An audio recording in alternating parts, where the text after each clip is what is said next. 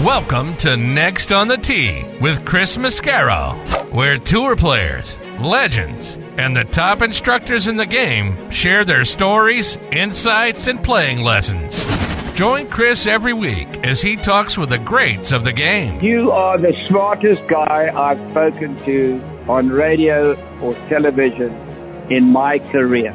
And Chris, again, you're knocking out of the park. You're like 8 under par in this interview. If I ever have any research, I'm hiring your tail to be the research man. You're the best. You're a fantastic host and tremendously respected in the golf community. Yeah, Chris, you do an amazing job, and your listeners are super lucky to have you, and it's always my pleasure. Chris Mascaro is the king of the golf podcast. Don't miss him on Tuesdays. Now, here's your host, Chris Mascaro.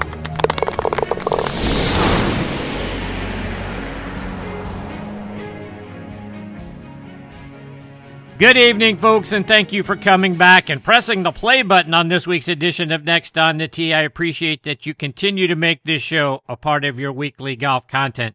I'm your host, Chris Mascaro, and I've been looking forward to this week's show for a long time because I have 4 great friends who also happen to be fantastic guests that I'm going to get to share with you tonight. First up is going to be John Cook. Cookie is one of the great guys in our game. He had a tremendous amount of success as an amateur. He won the 1978 U.S. Amateur Championship. A year later, he helped Ohio State win the National Championship. In all, he won 21 times between the PGA Tour and the Champions Tour. We're going to talk about some of those wins, plus the course design work that he's done, particularly at North Star Golf Club outside of Columbus, Ohio. I also want to get his thoughts on the Ryder Cup, the upcoming World Champions Cup on the Champions Tour. So a whole lot to get into, which I can't wait to have him as part of the show. He's going to join me in just a few minutes. Following him, I'm going to get a return visit from 1978 PGA champion John Mahaffey. And John is a fantastic guest and become a wonderful friend of this show over the last few years. I love it when I get to have him as part of Next on the Tee. We're going to go back to that 78 PGA championship. It was played at Oakmont. We'll hear how he navigated those greens and brought home the trophy despite being down 7 strokes with 14 holes to play. I also want to get his memories of Andy Bean, plus what it was like being a part of that victorious 1979 Ryder Cup team that he was a part of along with Andy Bean. A lot to get into with John as well. Looking forward to having him here tonight. He'll join me about 25 minutes from now. Following him, one of my all-time favorites, Bob Friend Jr. is going to be here. He and I are going to go deep into Western Pennsylvania golf. He played in and won so many tournaments in the Western Pennsylvania area. We're going to talk about those, plus some of his favorite events and favorite courses around the area. He'll join me later on in the hour. And then we're going to round things out with a return visit from Top 100 instructor Eric Johnson. He is fantastic. Always makes this segment so much fun to be a part of. Both he and Bob have been great contributors to this show going all the way back to season 1. Eric was the director of instruction at Oakmont for almost 20 years. He now spends his summers teaching at Yellowstone Club in Big Sky, Montana. We'll hear what this year was like for him out there. He's back in Pittsburgh now. I'm going to get his thoughts on some of the great courses in and around the Pittsburgh metro area. Plus, he recently took a trip out west to play Pebble Beach, Cypress Point, and Monterey Peninsula Country Club. He doubled down on that by going out and playing Pine Valley after that. You want to talk about a great series of golf courses. It doesn't get much better than those. I can't wait to hear those stories. He is going to join me about an hour from now. So, folks, it's going to be a fun and informative lineup tonight on this week's edition of Next on the Tee, as always. Thank you all so much for tuning in and taking the journey with me tonight. Our resident director of instruction, Tom Patry, and I have been working with a company called Kickpoint, and they have done some magical things with our logos and created some polo shirts with some wonderful designs where they take our logos and turn them into designs on a polo shirt. They're absolutely outstanding. Kickpoint Golf is a private label custom golf apparel company making bespoke polo shirts, quarter zips, and hoodies for those selected clubs looking to take their branded game to a whole new level. If you want to check out their apparel, and again, it's going to knock your socks off, send an email to info@kickpointgolf.com. They'll get right back to you. There's no middleman. They're going to go right to the guys that do this work. You're going to check it out, and you are really going to love what they do. I'm going to start showing the polo shirts that they designed for me on my Instagram at CT Mascaro. Check them out there so you can get a sample of what they look like. These guys know where it's at. Now let's talk about golf getaways and buddies trip locations. When you're thinking about that, think about our friends over at the Macklemore, which is a wonderful resort located just south of Chattanooga, Tennessee, high atop Lookout Mountain. It is a casual 2-hour drive from Atlanta, Nashville, and Birmingham. The existing Highlands course is now ranked in the top 100 courses you can play in the U.S. by Golf Digest. The 18th hole is ranked in the top 10 finishing holes in the world. A second course, The Keep, is under construction and will open summer of 2024. The Keep is a Bill Bergen, Reese Jones design and features 1.5 miles of dramatic cliff edge, with every inch of that edge filled up with a golf hole. A world-class hotel, Cloudland Lookout Mountain Curio Collection by Hilton, will open spring of 2024. Both have incredible views into historic Macklemore Cove, 1,200 feet below. You got to see it to believe it, folks. Stay, dine, and play golf above the clouds at Macklemore. Go online to macklemore.com to book your stay and play package. Now let's talk grips. I want to tell you about Lambkin grips. Every shot, as you know, has its own unique feel. The trick? Feel comfortable with each one. And comfort is built into the very DNA of Sonar Plus Black grips. Composed of their Genesis material that provides supreme comfort and durability, with their fingerprint technology, creates a strong connection and unforgettable touch. The game changes from shot to shot. The feel in your hand shouldn't. Lambkin. Feel is everything. I also want to remind you about the all-new Stealth 2 driver from TaylorMade. If there's one thing we know golfers want from a driver, it's distance. But there's actually two things we all want. Distance, and let's not forget, forgiveness. That's why TaylorMade designed the Stealth 2 driver with even more carbon for even more forgiveness. To learn more about the new Stealth 2 driver from TaylorMade, visit them online at TaylorMadeGolf.com. Now back with me is 21-time winner between the PGA Tour and Champions Tour, John Cook. John is from Toledo, Ohio, but grew up in Southern California. He went back and played his college golf at Ohio State, where he was a 3-time All-American. He helped them win 3 consecutive Big Ten titles from 1977 to 1979 and the 1979 National Championship. John won 6 individual titles while he was there at Ohio State. He also won the Les Bostad Award for the lowest stroke average in the conference each year from 1977 to 1979, and he was inducted into the Ohio State Hall of Fame in 1986.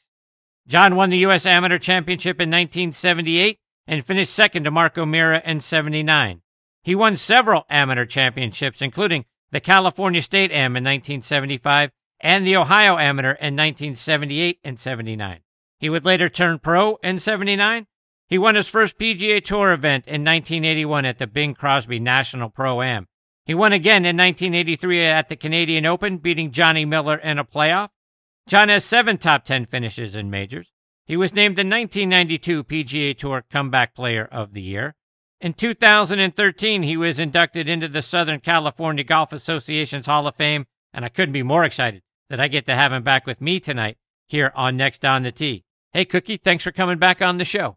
You know, I love it, Chris, listening to you talk about a resume and what I've done. I've forgotten a lot of that, but you know what sticks out to me? That Les Bostad Award 3 years in a row. I had forgotten that, honestly, in the Big Ten. So, and you know, Big Ten's strong in golf, and they have been, and it's great fun. Anytime you want me to come on, I am willing and able. I love talking to you.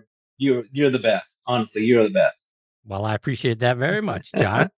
So let's stay right there in the Big Ten. Before we get into the golf stuff, your Ohio State Buckeyes are sitting number 1 in the college football playoff pool. Georgia right behind them at number 2. Your boys came close last year to beating them in the playoffs. Is this the year they get over the hump? Well, they were a timeout away from beating that team. I promise you that. That was a very well-timed timeout that they took. But yeah, they were close last year. You know, they had some flaws last year. This year, I'm a little bit surprised, honestly, at the one. Until you beat the guy, I could certainly see where Georgia should be ranked number 1. I'm fine with that. It's still, from here on out, Chris, it is win and survive. That's all you do. You cannot lose a game from here on out. You can't do it. I don't care who you are or who you lose to. You cannot lose a game. So Those top four teams, that they know that those teams that they're playing, they're they're getting ready for the best team that they're ever going to play. And Ohio State is no different. Michigan is no different. Georgia is no different. Florida State is no different. Those teams have to win out. One loss will eliminate them. I feel pretty good. I love our defense. I love our will to win. I love our adjustments being made throughout the game, not just the start, but you have to get it to the finish line. Ohio State's been able to do that against a couple of very, very good teams, and away from the shoe. A pretty good win at Wisconsin. I'll say a pretty good win at Notre Dame.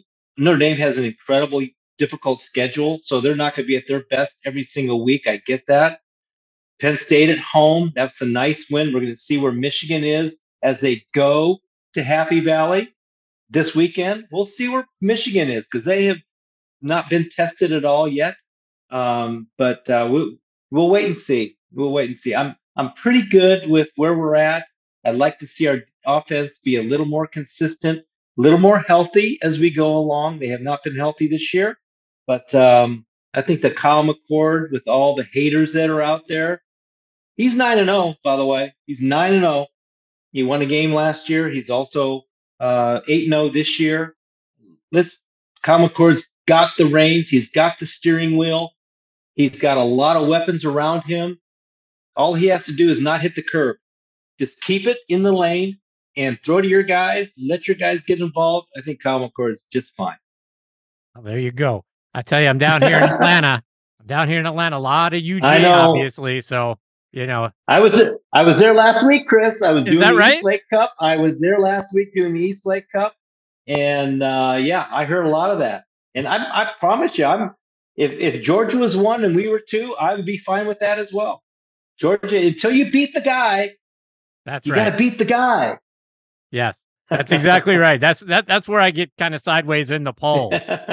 Yes, yeah, for sure. Georgia's the guy, and they've been 2 years in a row. Georgia is the guy. How in the world do you leapfrog the guy that's won it 2 years in a row? That's a head scratcher. 25 in a row. How do you leave that guy out? I don't get it. Right. I don't get it, honestly. Let's talk a little golf, Cookie. I want to go back to your win at the 1983 Canadian Open. You win that event in a playoff over Johnny Miller, and Johnny was arguably the best player on tour from 73 to 83. You guys went 6 playoff holes, and then you were able to close him out. And Johnny, after the event, I read, talked about and remarked about how calm and cool you were able to stay throughout the stretch run and in the playoff. What do you remember about coming down that stretch, and how were you able to keep your cool? That's great that Johnny would say that. I've always been a huge fan of Johnny Miller's. He's been nothing but complimentary to me. And, for that to be my second win at the Canadian Open at the time at the, Great Glen Abbey, it was so interesting because playing in that last group, I had a chance at 18. It was the best, to this day, the best golf shot I've ever hit in my life on the 72nd hole. Nicholas was in the clubhouse, one behind. Johnny was, I knew what score he was on. I needed to make a birdie to tie Johnny Miller. And I drove it in the fairway. And I remember this distinctly. I had 218 yards to the flag, back right hole location. Tiger Woods, about 30 years later, hit 6-iron from the bunker from the same number. I had a 1-iron in my bag, and I got called off by my caddy, Dennis Turning. I thought that I could lay the ball up and still make a 4, 8 or 9 times out of 10. I was so confident in my wedge game. Dennis called me off. I got to give him 100% credit. He said, "Cookie, you're swinging good. This is a perfect number for you. I know how you can hit this 1-iron straight up in the air. Just trust it and make a swing." And I did that. And the ball took off just left of the flag, landed just over the water hazard at the time. Just trickled over the back of the green and in that back bunker with an easy up and down. I almost made it, honestly. So I have to give Dennis a lot of credit for that. And that calmed me down, Chris, going into that playoff, knowing, hey, I just hit one of the best shots I've ever hit in my life under the greatest pressure I'll probably feel for a long, long time. And I pulled it off. And I hit nothing but BBs in that playoff. And unfortunately, I couldn't get the golf ball in the hole. I had 4 chances in a row to end it. And then all of a sudden, Johnny Miller became Johnny Miller. And now he had a 12-footer to end it on the 5th playoff hole, which is the 17th hole at Glen Abbey. And he missed it. And that gave me life. And then I wasn't gonna miss the next one. So, for him to say that is really nice. It's very, very cool. But that win to me, coming off a little bit of an injury, I had missed a little bit of time, and to win there at Glen Abbey, being at that time, it was the 5th major. It got you in the World Series of Golf if someone had won 2 majors. So it was a big deal. It's a proud moment of my life to win that one, to win your second. A lot of great players win one. It starts to whittle down, and that table becomes a little bit smaller when you start winning 2 and you start winning multiples. And that one, that was a very, very special one, Chris. And John, it's interesting that you mentioned that the Canadian Open was sort of like the 5th major. I think we all look at the 5th Beatle being the Players' Championship, but to your point, that was a big deal back in the 70s and 80s to win that Canadian Open. At what point do you think why did the players pass it up? To me, it's such a huge event. I don't know, Chris. It's you get lost in history, you get lost in stories, you get lost in a lot of things nowadays, and they try to force things on you. And I'm not a huge fan, honestly. I can honestly say that. We played in an era where it was all about history. There was, it was all about records. It was all about who's doing what against who. And now it's so different. It's almost unrecognizable to me on what qualifies as a great career or a nice career. Players set themselves up for their life with 1 win, maybe 0 wins, and I hate to be an old fuddy-duddy, but you know what? You win double digits on tours, or you win multiple times, and back in those days, now it really doesn't get you a whole lot. Now it's so much about just being comfortable and doing this and being entitled and doing that. It's just it's a little bit bothersome. I don't think that guys understand that. I don't think that they put a premium enough on actually winning golf tournaments because, hey, you finish in the top 10, you make a couple $100,000. I mean, you have, a couple good years, you set up for life. We didn't play golf, Chris, certainly in the 60s and 70s and certainly the early 80s. You didn't play golf to become wealthy. You played golf because you loved it. You wanted to win. The only way that you could get, healthy in the game was to win. And so the premium was on beating everybody that you were playing against. It's not that way anymore, and I feel bad about that. You mentioned that win got you into the World Series of Golf, and that was an event that was managed by your father, Jim. And I have to imagine after they handed you the winning check, all of a sudden the next best thing had to be, now I get to go be in an event that's managed by my dad. How great was that? Chris, I'm so proud of my dad and what he did in our game and what he did before our game in auto racing and doing that and some of the innovations that he brought to the PGA Tour are second to none. I mean, nobody thought of a lot of things that he was thinking about at that time. And I won the U.S. Amateur in 1978. That also got me in the World Series of Golf in 1978. So that was a very, very proud moment, obviously. And then to win, and then to get into the World Series of Golf as the Canadian Open champion, professionally was a super great moment in my life. And, some of the things that he did to strengthen the game, not only on the professional level, but on the marketing level, on the volunteer level, on the innovation level, on how you run pro-ams and how you get marketers marketing people in there, how you get companies involved, how you get, those big build outs around the greens. That was all his idea. And, I'm not just saying that. This is a proud son talking about a father that was so innovative in the professional game of golf. And there's stories going back to some of those meetings, sponsor meetings, in the wintertime, on some of the things that he was bringing to the table. And he'd look around the room and they were all kind of going, Jim, what are you talking about? And you know what? Everything is going on this day. So I'm very proud of my father, and to be able to participate in the events that he was running at the time, especially the World Series of Golf there in Akron, Ohio. I'm super proud of being able to play in events that my dad ran. They were super good events, innovative events. Las Vegas, nobody had $1 million event up until he came along. The Players Championship wasn't even $1 million event until the Vegas came along. So he was a fire starter. He was a fire starter, Chris. Yeah, so let's take that a step further. And you mentioned winner's check. I mean, he built the World Series of Golf into one of the biggest purses on tour. The winner got $100,000 at a time when the biggest paycheck was $45,000, and that went to the winner of the PGA Championship. And then he revived the Mexican Open late in the 80s. Your father was a major force within the PGA Tour. Talk about that.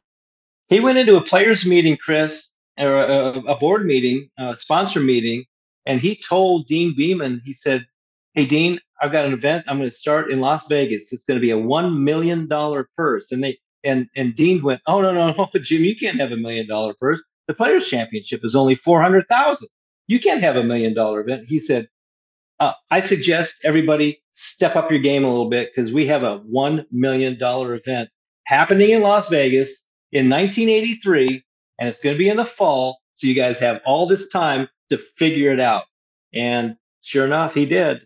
And it just kind of kept going from there. So it's like I said, he was an innovator. He was a marketer. He was a public relations guy. He understood how to get people involved. He understood how to get people on the same page. And he did it for a long, long time. Switching gears a little bit, Cookie, something I've been calling for over the years is a Ryder Cup-like event for the Champions Tour, and we're finally going to get one in the World Champions Cup next month. What do you think about the creation of that event? Yeah, I love it. I love it, Chris. I think it's time. Yes, we would have liked to had it, 10, 15 years ago, maybe. That would have been great. But I think it's time, because there's so much history involved in the Ryder Cup, on American soil, on European soil, on the UK soil, and to get other continents involved. I think it's a wonderful idea. I would love to have been part of it, but I'm way past that. But I'm going to be very interested in it. I think it's a wonderful idea. Speaking of being innovative, I read that back in June of 2017, you were at Red Hawk Run, your family-owned course at the time, and you were seen surfing down the fairway on a golf board playing Stevie Ray Vaughan and ZZ Top. Now, that's progressive and something that helped us grow the game. We need more of that. Well, when that surfboard came out, Isleworth had one. I used it a lot. I miss those days of being in the water. My wife and I talk about it all the time. We're Southern Cal kids, born in Ohio, yes, but I was a Southern Cal kid. I grew up in the water. So I miss that part of my life. And so when those golf boards came along and they were available at Isleworth, man, I took it every time I could. So it was kind of fun. Red Hawk Run also had one that I took out a couple of times there in Findlay. So it was fun. It was a great little workout, because you kind of had to engage, other parts of your body than just walking. So it was very enjoyable. I wish they were still around, and where they are, I don't know. Maybe they are still around. Hopefully they are, but I don't play that much golf anymore, Chris. So I miss those days of being able to be in the water and surf and then go to play golf. Well, at Isleworth, I got the chance to do that, surf and play golf at the same time. Same there at Red Hawk Run. You've done some other great design work. I read some very nice things about Desert Willow Golf Resort out in Palm Desert, California, and North Star Golf Club up in Sunbury, Ohio, just north of Columbus. Talk about those two courses. Yeah, I haven't done much, in a long time, Chris, to be quite honest. But the 5 that I did, I also did one in San Diego area that was pretty good. It was called the Old Course. I think it's called Salt Creek now. But the 2 in Palm Springs, I spent a lot of time on that property, Chris. I used to take, whenever I was home, I used to take one of the kids out. I had a kind of a wigged out Jeep Cherokee that I would take out onto the property. I would go talk to the shapers. I'd talk to the architects. I would talk to whoever's doing whatever at the time. And I spent a lot of time out on that golf course, Desert Willow, the Fire Cliff, and also the Mountain View. And so I feel like there was a very special personal touch to that. Of course, Cooks Creek, they're just south of Columbus in Asheville. My dad and I and Dana Fry, we spent a lot of time there as well. And we're really proud of what that property turned into. Unfortunately, it's no longer there. But North Star was just kind of the same. It was kind of my dad's vision.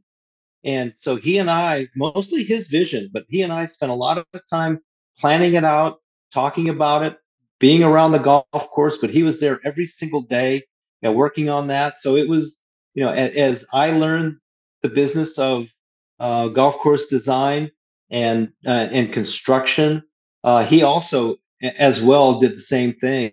And that was his creation, and it's still going. And I understand it's doing really, really well. Another piece of property that we're very, very proud of. North Star, I read, is the second longest course in the state of Ohio. And I know the course hosts a lot of college and amateur tournaments. With the length of the course, are you looking to bring some pro tournaments there? Or is this, college kids hit it a mile now, so we need that kind of length? Well, you kind of need that kind of length, but you also need to have an understanding of how to play a golf course, on what it gives you, on where you can be aggressive and where you have to fit the golf ball into certain areas. That's something I learned, back in those early days in the early 90s, learning from Dana Fry. Spent a lot of time with Dana. And where the turning point was back in the early 90s was around 275 yards. Well, today it's over 300 yards. So you have to take in consideration on where the turn point is going to be on your golf hole, a par 4 or par 5, and understand on what makes sense and what is stupid and ridiculous, doesn't make sense. So let's give the experience to the golfer, challenge them a little bit, maybe a little visually intimidating, but as you get out there, you understand where that turn point is and you play to that turn point. So those are things that I learned from Dana, early on in that whole golf course design career, and that I love seeing nowadays on golf courses when I go do some announcing or I do kind of a walk around or even play, is where the turning point is, and you play to that point and then you play beyond that point. So, John, are you looking to do more course design work? I would love to, Chris. Honestly, I would love to. I'm out there so much now, walking on a golf course or doing some, analyst work. I haven't done any type of design work in quite a while. I did help with Driftwood Golf Club there in Austin, Texas, with the practice area, the short game area, the practice tee. I didn't do much on the golf course because it's a Fazio. But going out on that golf course and being part of the early construction of that golf course, it kind of got me a little bit more excited again about possibly doing some more stuff. I would love to, honestly. I would love to get back out, and put my stamp on a piece of property or a renovation or something like that. So it's in the back of my mind. I would very much welcome an opportunity to do that. Cookie, just a couple more before I let you go. You mentioned your analyst work. You have such a wonderful disposition, and that comes across when you're broadcasting either on TV or on Sirius XM. Was the transition to being a broadcaster difficult for you, or did it come naturally?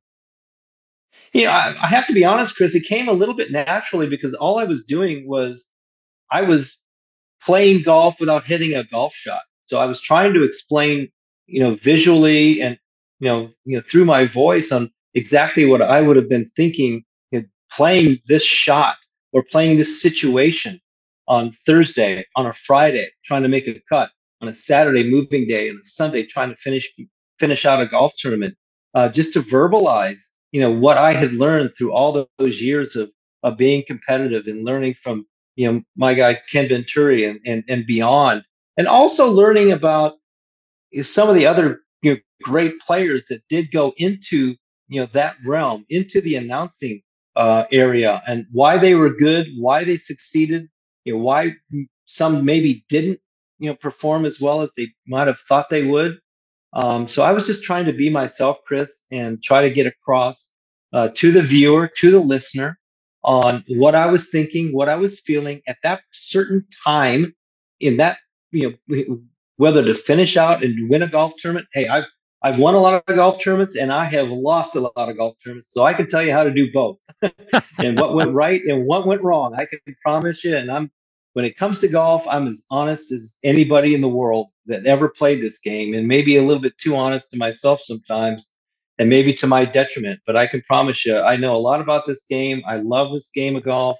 I have learned from so many great people, whether I played with golf with them or whether I followed in their footsteps into this announcing world on the television world of the game. I have worked with some of the absolute best people you can possibly work with, and I learned a lot from them. So let's take that a step further. What is something that you got to have in order, if you're going to win a golf tournament, you got to be able to do this? And what's something that's going to lose one for you? Yeah, you can't be afraid. You have to be comfortable in uncomfortable situations. And you have to understand what a go pin is and what a no-go pin is. And you have to be able to see and feel things. And you also have to understand where you stand. These players and these psychologists that say, don't look at the leaderboard. You can't. Yes, you need to look at the leader. If you want to win a golf tournament, Chris, you absolutely have to understand on where you sit, if you have to change your game plan, change it. If you don't, that's fine too. But you have to know exactly where you stand on that board and understand the situation. You don't have to go at a pin. If you've got a 2-shot lead, you don't have to go at that pin. But if you're 2 behind and you don't know that, well, then how are you supposed to know what you're supposed to do? I don't ever understand. I can't understand that argument for the life of me. But you have to be comfortable in uncomfortable situations. If you don't have to go at a pin, you have to make an aggressive swing to a conservative target. And if you don't feel and see the shot, you don't need to play that shot. So it's just you learn that through the years. Thank God I had Ken Venturi on my side to preach to me when I was 15 years old, those exact things. Not many 15-year-olds can comprehend that. I understood that from a very, very young age.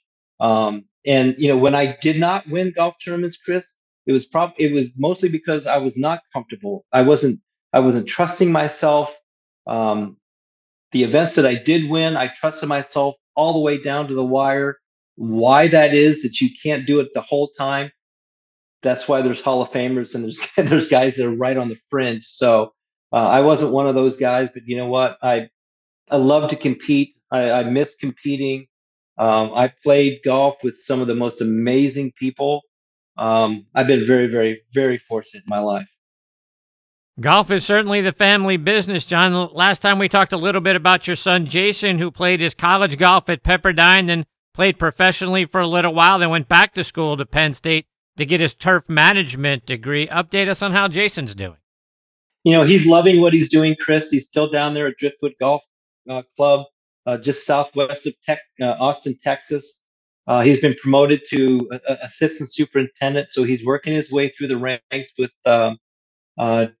Driftwood Golf Club there.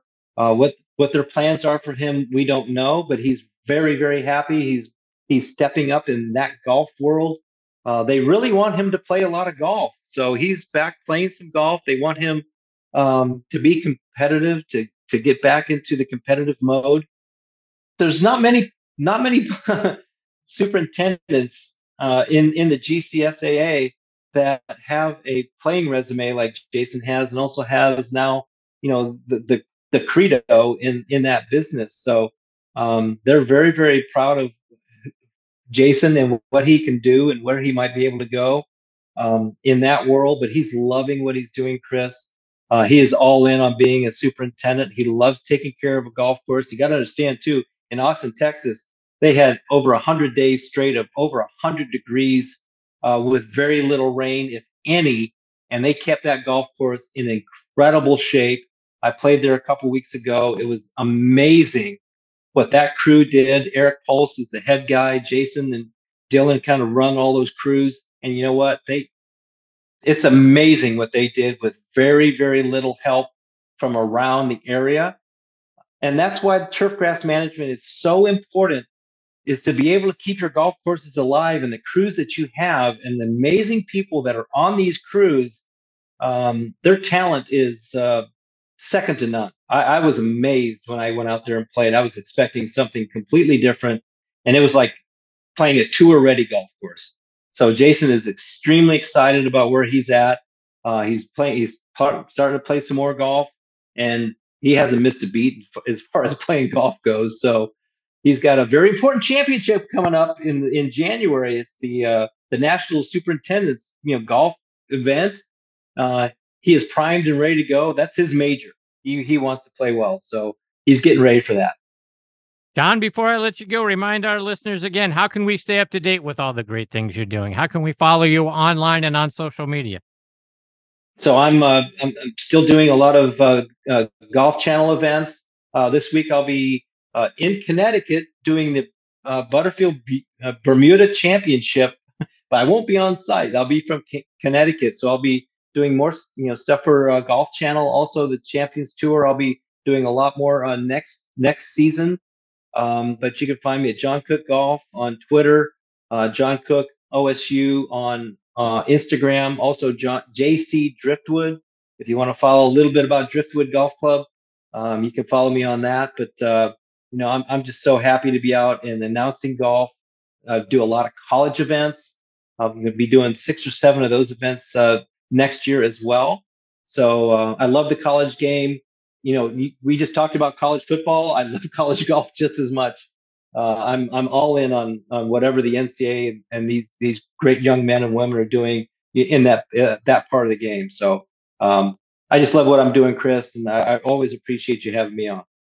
Well, John, that certainly all comes through when I get to talk to you and see you. You're just one of the most positive, upbeat individuals that I get the privilege of talking to. It's always a huge thrill to have you as part of the show. I can't thank you enough for all the contributions you've made to this show over the years. You've been on the show 7 times, and I'm already looking forward to number 8. I hope that's real soon. Absolutely. I see that John Mahaffey's coming up next. Yep. One of my absolute favorite people in the world is John Mahaffey. I have learned a ton from him. Like I was talking about, he's one of the guys that I tip my cap to. A great, great human. I love John. I love me some John Mahaffey. Love that guy. I couldn't agree with that statement more. John, thank you so much. Take care, my friend. All the best in your family. I look forward to catching up with you again soon. Anytime, Chris. Always a pleasure. Thanks, John. That is the great John Cook, folks. A great golf family, a wonderful man, and a fantastic player. 21 wins between the PGA Tour and the Champions Tour. Seems like a Hall of Fame career to me. You get that many wins between those 2 tours, it seems like that's a heck of a resume. You throw a U.S. Amateur Championship on top of that, plus some of the other great things, winning a national championship at Ohio State and the Les Bostad Award 3 times in a row in the Big Ten. That, to me, that's a Hall of Fame resume. I can't understand why John is not already in there. So hopefully that happens very, very soon. And his father had a tremendous impact on the PGA Tour and the sports world in general. And now we get to a 3rd generation with his son, Jason. Fantastic stuff. Like I say, a wonderful individual. Make sure you're following him on Instagram at John Cook OSU and at John Cook Golf on Twitter. Like I say, 7 times. I can't wait for number 8. Just one of my all-time favorites. That's John Cook. Okay, like you heard Cookie say a moment ago, coming up next is going to be 1978 PGA champion John Mahaffey. Before I get to John, I was talking with Eddie Dry, VP of Domestic Sales for Strixon Cleveland Golf, at the PGA Merchandise Show earlier this year, and I said, Eddie, I like your CBX full-face wedges. How can they help an average player like me play better? Here's what he had to say. An average player, I use one, and I'm in some lies that you can't even believe. And I need all the help I can get. And the face is bigger, and the grooves go all the way up and all the way out to the toe. So if you hit it on the toe, you miss it, bam, there's a groove. So I like that. So I carry a 58. There you have it, folks. Try the new CBX full-face wedges from Cleveland Golf. I want to tell you about something else I saw at the PGA Merchandise Show, and that's me and my golf. And how does a 45-day free trial to Arco sound? Well, me and my golf have partnered with Arcos and are offering 14 free sensors and a 45-day free trial to Arcos Caddy when you purchase any training aid on shop.meandmygolf.com. This is a limited time offer, so don't miss out. Again, go online to shop.meandmygolf.com. With many years in the business, menswear brand Construct has finally launched its green golf collection, sustainably produced using renewable solar energy and recycled fabrics. Hit your best shot in their performance-enhancing polos, quarter zips, and bottoms. Made with 4-way stretch, quick dry, and UV 50+ protection. From solids to bold, eye-catching designs, Construct Green is the perfect piece for making the best memories on the greens. And the best part? You can head to construct.com, and that's CONXSTRUCT.com, and use code Chris for 20% off the green collection today. All right, now back in Next on the Tee with me is 1978 PGA champion and 1986 Players champion John Mahaffey. I'm blessed to say that John has become a wonderful friend of the show over the last few years. It's been great getting to have him share his stories and insights with us. He was a tremendous player both as an amateur and as a professional. Played his college golf at the University of Houston, where he was named first-team All-American in 1969 and 70. John won the individual title at the 1970 National Championship, and he helped the Cougars win back-to-back national championships in 69 and 70. He earned his degree in psychology and was inducted into their Athletics Hall of Honor in 1976. John turned pro in 1971. He won 10 times on the PGA Tour, including that 1978 PGA Championship, which was played at Oakmont, when he came from 7 strokes back with 14 holes to play to win in a playoff. He also won the 86 Players Championship when his 13-under score bested Larry Mize by a stroke and another great friend of the show, Tim Simpson, by 5. He won once out on the Champions Tour. He was a member of the victorious 1979 Ryder Cup team. In 1983, he was inducted into the Texas Golf Hall of Fame. He has written several wonderful books, including Hogan's Boy, A Journey in Golf, plus a golf-related mystery novel series around Terry McCall, a fictitious superstar on the rise who gets into all kinds of hair-raising situations. The books are titled Shafted and Unfinished Business. You can find them out on johnmahaffeyauthor.com or on Amazon. And I couldn't be more excited I get to have him back with me again tonight here on Next on the Tee. Hey, John, how are you, my friend? I am doing so good, Chris. It's so good to be back. And I guess Cookie got the check I sent him about the promo. That was awful nice. I guess it was enough. We had so much fun working together on Golf Channel, and I really got to know John. We got to play a little bit, after we got off the air and stuff. And him being with knowing Ken Venturi so well, and Hogan and Venturi being such good friends, we had a lot in common to talk about, and it was so much fun. I missed those days. John, I want to start out our time tonight talking a little Western Pennsylvania golf, with the show now being a part of the Pittsburgh Tribune Review, and they picked up the show a couple of months ago. And I know we've talked about your 78 PGA championship before, but for the listeners now in my hometown of Pittsburgh, what are your memories of trying to go out and win a major championship at Oakmont and dealing with those greens? Well, quite honestly, at the time, in 1978, I'd only made about $10,000 going into that tournament. I don't even remember how I qualified to get in, to be quite honest with you. But, and I opened with 75. So I really wasn't trying to win. I was trying at that point. I was just trying to make the cut and maybe get to where I could make some money. All right. Yeah. But Oakmont was I played poorly there in the U.S. Amateur. I think the year Steve Melnick won there, and I was scared to death of those greens.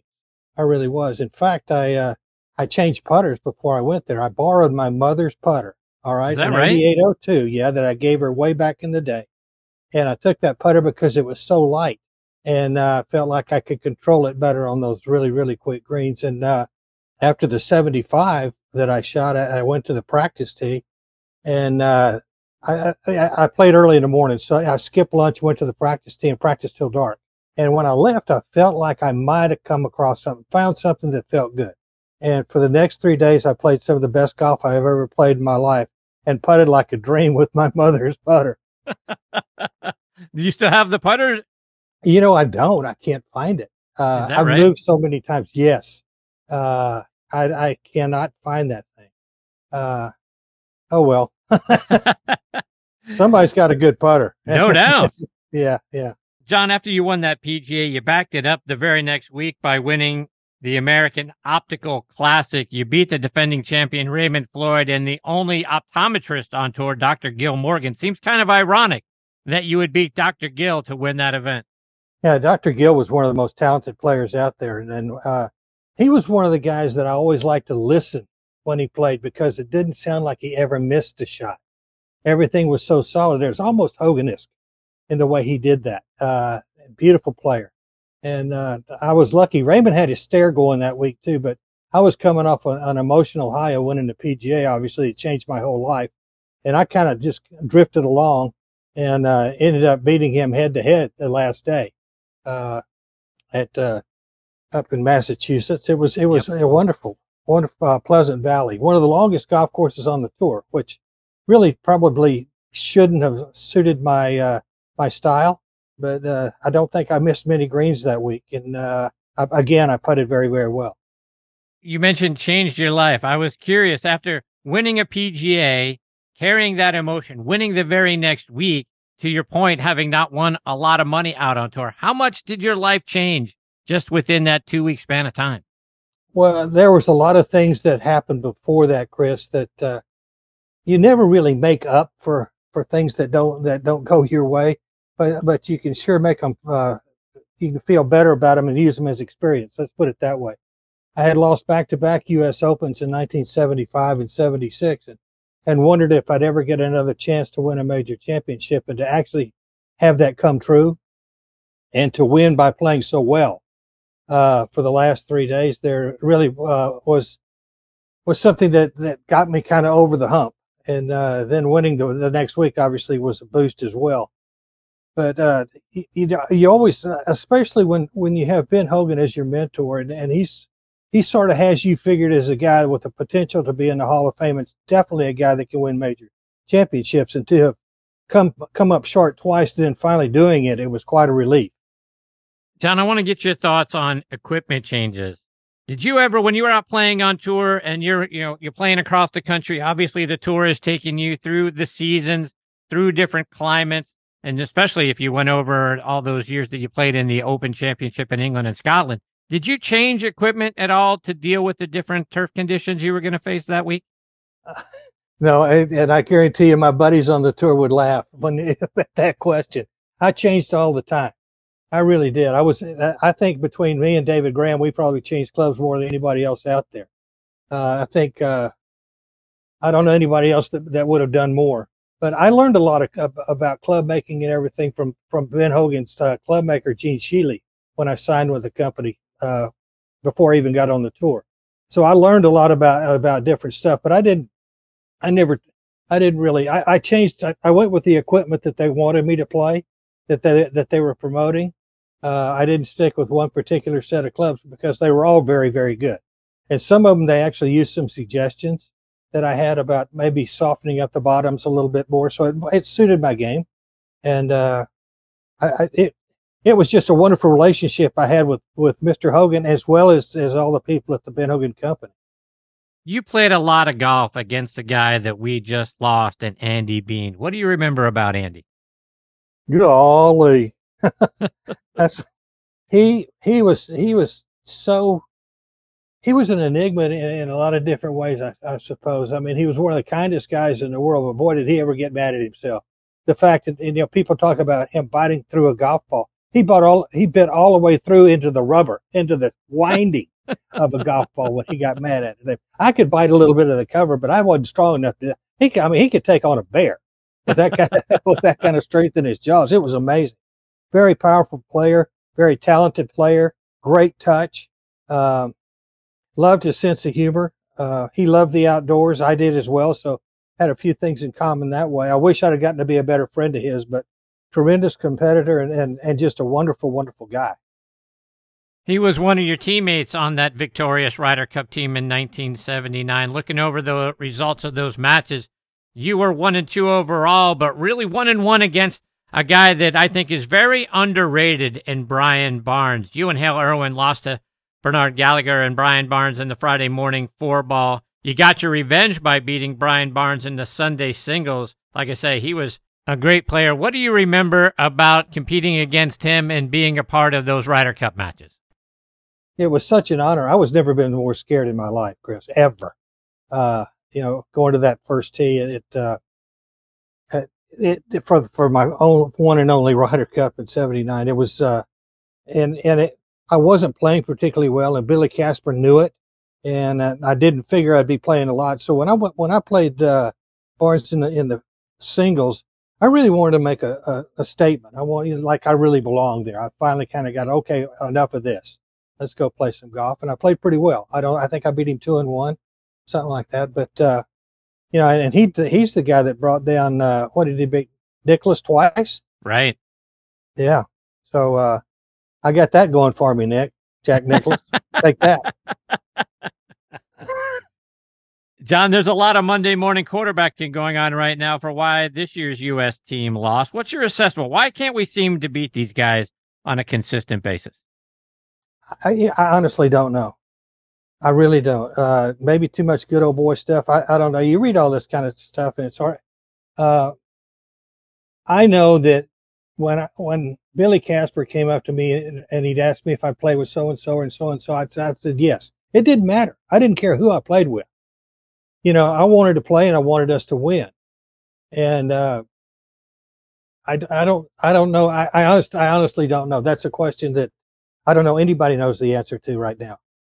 Switching gears a little bit, in 2003, John, you made the transition from being a tour player to being an analyst on the Golf Channel, working for our good friend Keith Hirschland. What was that transition like for you? Well, it was great. Keith Hirschland was after me for a while to get on the Golf Channel, and he actually talked to my wife, to Elizabeth, right? And trying to get me to go on, and I kept saying, guys, no, I can still play. And so finally, I guess she'd had enough of it because I was playing on the senior tour at the time, trying not to finish last. And I'd never played golf like that in my life. I mean, it was survival. And, so Elizabeth, took me aside and she said, I talked to Keith today and he really wants you to do this. And I think you should. And I said, why are you pushing this so much? She says, well, I'll tell you what. You can't roll over and play dead right now. You're finishing last every freaking week or close to it. You know the golf courses, you know the players, and you're articulate. And you're not afraid to speak up. Anything else you need to know? And it kind of made sense. And then I got to work with Keith and, who actually, when I decided to do it, I can't remember when we were up, at the Farmers Classic or something. And he called me and he said, look, you play the Pro-Am tomorrow early. I want you to come over by the trailers and I want to give you a clipboard and a headset. I want to send you out and see if you can do this. That was my training. Wow. Yeah. And you just try to find a spot where guys can't hear you. And if they can hear you, they give you the evil eye. That. So, and that's kind of how I got it started. And Keith was so good to me. And really a mentor in that, and in other ways too, later on down in the way of my life. But, when I came on, every announcer, and I guess this is common, when you're just starting out, you have a go-to phrase. And mine was, I tell you what, guys. And so every time they come to me, let's go to John Mahaffey at 15. Well, I'll tell you what, guys, you know? So after a while, I hear in my ear, he says, you got to lose that. You got to lose that, you know? So, I did my best for a while, and I guess I wasn't very good at it because we went to Hawaii or somewhere, and the first hole they come to me on, I said, I tell you what, guys. And in my ear, I hear, and there's some profanity, and I'm not going to use it. If I hear that one more time, just drop the headset, turn around, and the clipboard, and get yourself on an airplane and get your back home. We don't need you. And I tell you, and it was funny because I stopped at that point. And then Keith, I guess kind of left the Golf Channel after that, about a year after that. And he came back to do occasional tournaments. And I happened to be on one of the crews. And when they came to me intentionally, I said, I tell you what, guys. And he says, you don't do that anymore. I've been listening. So, I mean, he's always had my back, and I really appreciate it, as did most of the folks at Golf Channel. They were very gracious to me in a lot of ways, and I learned a lot. I had a great road family, let's put it that way, that, I wouldn't trade for anything. So I got to ask you, you mentioned getting the evil eye. How do you go from being a peer to a lot of the players out on tour to not raising their ire while you're trying to be objective in what you're seeing and call what's happening out there on the golf course? How do you not upset them? I'll give you a great example of that. And Keith was the producer on this thing. And Bobby Watkins had a chance to win one of our majors. It was up in the northwest somewhere. It might have been in Portland. Anyway, he comes to the 18th hole and he hits this great tee shot. It's par 5. Perfect in the fairway, hits this big towering like 5-wood. It hits on the green. The green was really, really hard. And it took one bounce and jumped over the rough and almost went out of bounds. And I think El Gato won the tournament. I'm not sure. But anyway, he ends up making a really 5-footer for par, something like that, and loses by a shot. And so he comes, I'm waiting for Bobby to come out of the scoring tent, and Keith says, you need to talk to him. I said, Keith, I don't know. He says, it makes for good TV. And I'm thinking, man, I don't even know what to say, because it was just a horrible break. It's nothing he did wrong. And it was just like, karma got him or something. I don't know. And anyway, I wait for him outside and we walk out and he kind of looks around and he looks at me and he says, you want to talk, right? And I said, yeah. He says, JD, you know how it feels. I'll talk to you. Wow. So I thought, yeah, you've been there. And it kind of made me feel like, all right, I'm not really the enemy, and which, so let's face it, some of the guys were, they were looking for all the negatives. I learned a lot from Dave Moore back when at ABC. I worked a couple of times when I was injured, and he always put the player in a good light. He never really, threw a guy under the bus. He said, he obviously didn't want to hit it there. But he's got a marvelous short game. Let's see if he can get it up and down. Or, he's got a great attitude. If he makes bogey here, maybe he can make birdie at the next hole. Something positive out of a negative. And that's kind of how I tried to do it. And some people said I wasn't hard enough on people. I worked with Lanny, so we had one that was hard enough. We didn't need two.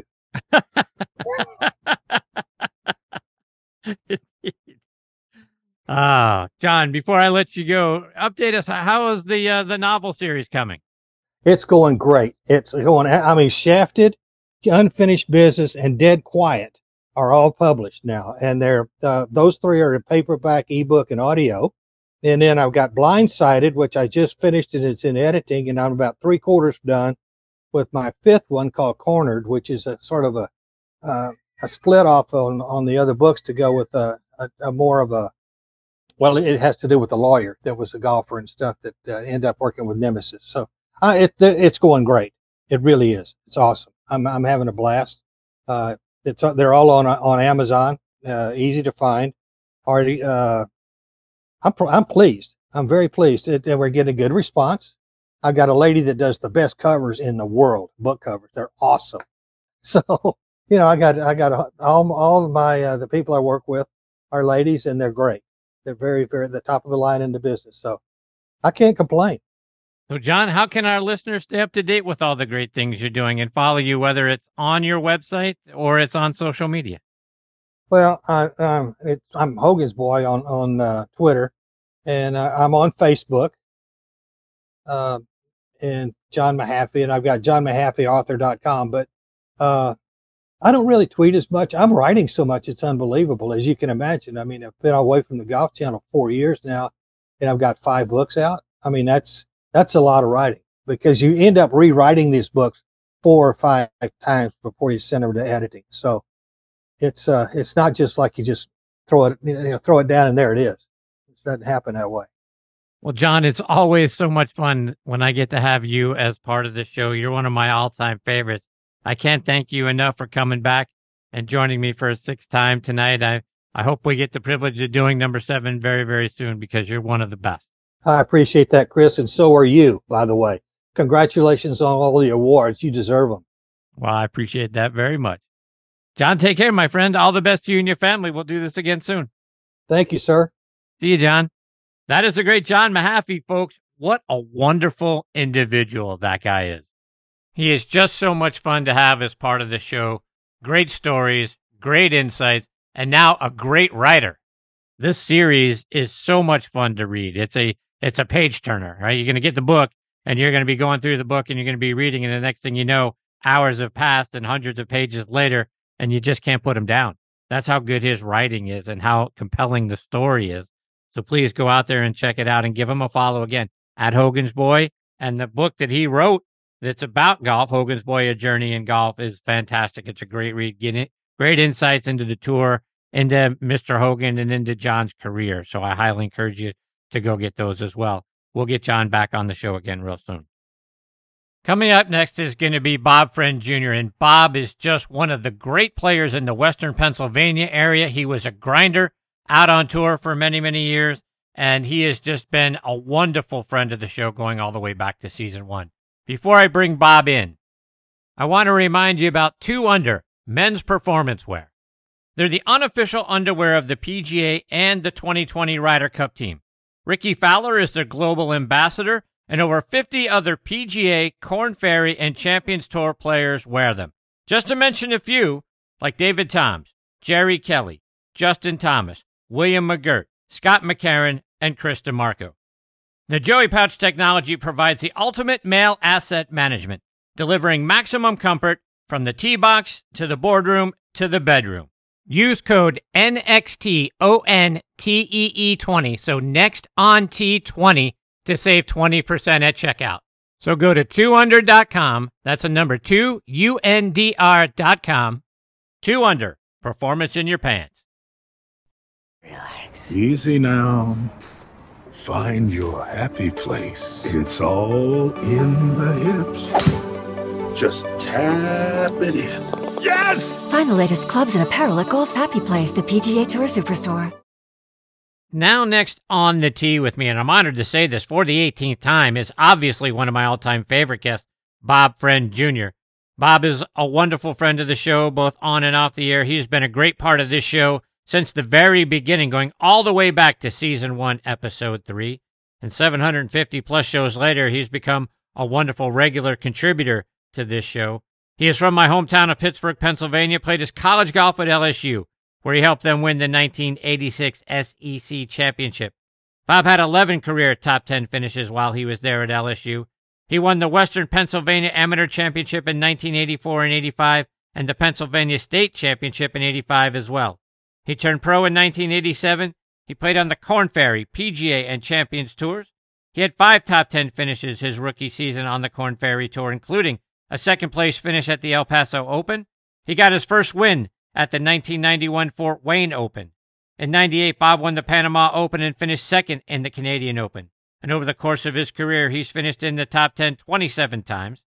In 2003, his high school, Fox Chapel, inducted him into their Hall of Fame. And if you're a baseball fan, I always like to remind folks about this. You'll remember his father, Bob Friend Sr.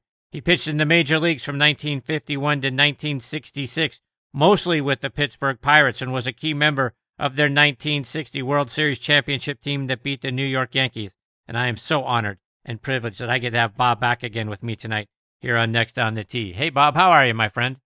Chris, I'm doing well. How are you? It's always good to speak with you. It's hard to believe. It's 18 times your show and 750 shows. That's quite a benchmark. I appreciate that very much. You're a huge contributor to the show, so I can't thank you enough for everything you've done for me and the show.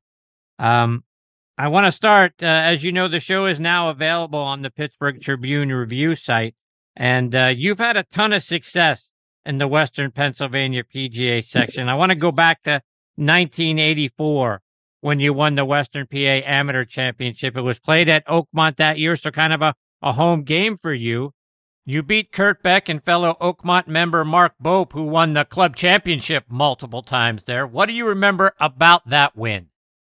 Well, it was 1984. I'd played in the U.S. Open as an amateur. I'd played in the U.S. Amateur in '83, and so in '84, the West Penn Amateur was a big deal. Obviously, it was played at Oakmont, 54-hole tournament, and I had qualified for the U.S. Open at Winged Foot in 1984, so my confidence was running very high. And obviously, having been a member at Oakmont at that time was, for, I think 12, 13 years then at that point, very important for me to go out there and to win that golf tournament. And I remember I had the lead after the first day, and then the second 2 days, we played all the way back. The golf course was very firm, very fast. And Kurt Beck, who at the time was also playing college golf at University of North Carolina, very talented junior player throughout my career. And I remember I won in the third playoff hole, the third hole at Oakmont, and we were both so exhausted because you played 18 holes on Monday, and then you played 36 on Tuesday, and you played 18 in the morning on Tuesday. There was a cut. You went out and you played in the afternoon, 18 in the afternoon. And we were Oakmont is it's a mentally exhausting test of golf. And I remember I actually won on the third hole, beating Kurt Beck in a playoff with a double bogey. Wow. I made 6, he made a 7, and it was just, we were both so exhausted. But, you take a look back at some of the, some of the watershed moments of your life. I mean, winning the Western Pennsylvania Amateur, was one of those moments to realize, you can win, you can compete. And then next thing I know, I won the West Penn Amateur again in '85, and the State Amateur. Then '86, I won, the Northeast Amateur, the Mid-Atlantic Amateur, the Monroe Invitational, and had a chance to make the U.S. Walker Cup team for '87. So '84 was really my really first big win in amateur golf. I'd qualified for the U.S. Junior Amateur at Longview back in '81. I was a medalist there, but really the West Penn Amateur was my first big win. And anytime you win, it builds confidence. And I'll never forget that. I'll never forget making double bogey against Kurt and winning on the third extra hole of sudden death. So let's take that a step further, because you come back and you win that tournament again the next year in '85, this time at Chartier's Country Club there in Pittsburgh, an old Willie Park design. What do you remember about repeating? I can tell you, I can't remember. You sit back, you take a look at 30 years or 40 years now. And I do remember that I was never in danger of not winning that golf tournament. I think I shot like 68 the first round, like 67 the second round, and then maybe like a 71 the third round. I was never in doubt of winning that golf tournament. You sit there, when you sit there and you play, I was defending champion. Then you go and you go back to school, you go back to LSU, and you play, and you play Division I college golf at a high level for, an SEC, team like such as LSU with great players on it. You come back and you play in your local events. It's like, yeah, I'm quote unquote big time now, and your confidence is high, and you just realize that, you play a little bit better and you believe in yourself a little bit more than the rest of the guys you're competing against. So '85 was a little bit easier. And then later in the summer, I won the Pennsylvania State Amateur. It was played at Longview, and I won by 8 shots in the Pennsylvania State Amateur later in the summer. So, you sit there, as Jack Nicklaus so famously said, winning breeds winning. You win these golf tournaments, and it just does nothing but, build your confidence as you move forward. Yeah, when I look back at that Pennsylvania State Amateur Championship in '85 at Longview Club that you mentioned, which is in Verona, near my hometown of Penn Hills, right down the street, actually, from where my father grew up on Lime Hollow Road. You beat Ted Treba, who won a couple of times out on the PGA Tour. So let's talk about that. It's not like you didn't outdistance a field of really, really great players. Yeah, Ted, his nickname on tour was Ted. Try to keep it out of the Trebas, which he was getting. That was one of the monikers he was given from the guys in the PGA Tour fitness trailers. But yeah, Ted was a great player. There was another guy named Jim Hagstrom, who was another good player. Ended up winning at Marion, I believe, in 1986. So no, it was one of those things where I think I shot 66, 68, 70. 70, 71, 70 or something along those lines. I know I won by 8. So again, it's just one of those things where, as a boy, my goal was to play in the PGA Tour. When I was 14 years old, I decided that's what I wanted to do. And then you sit there and you start winning some amateur tournaments, start seeing some success. It just builds your confidence.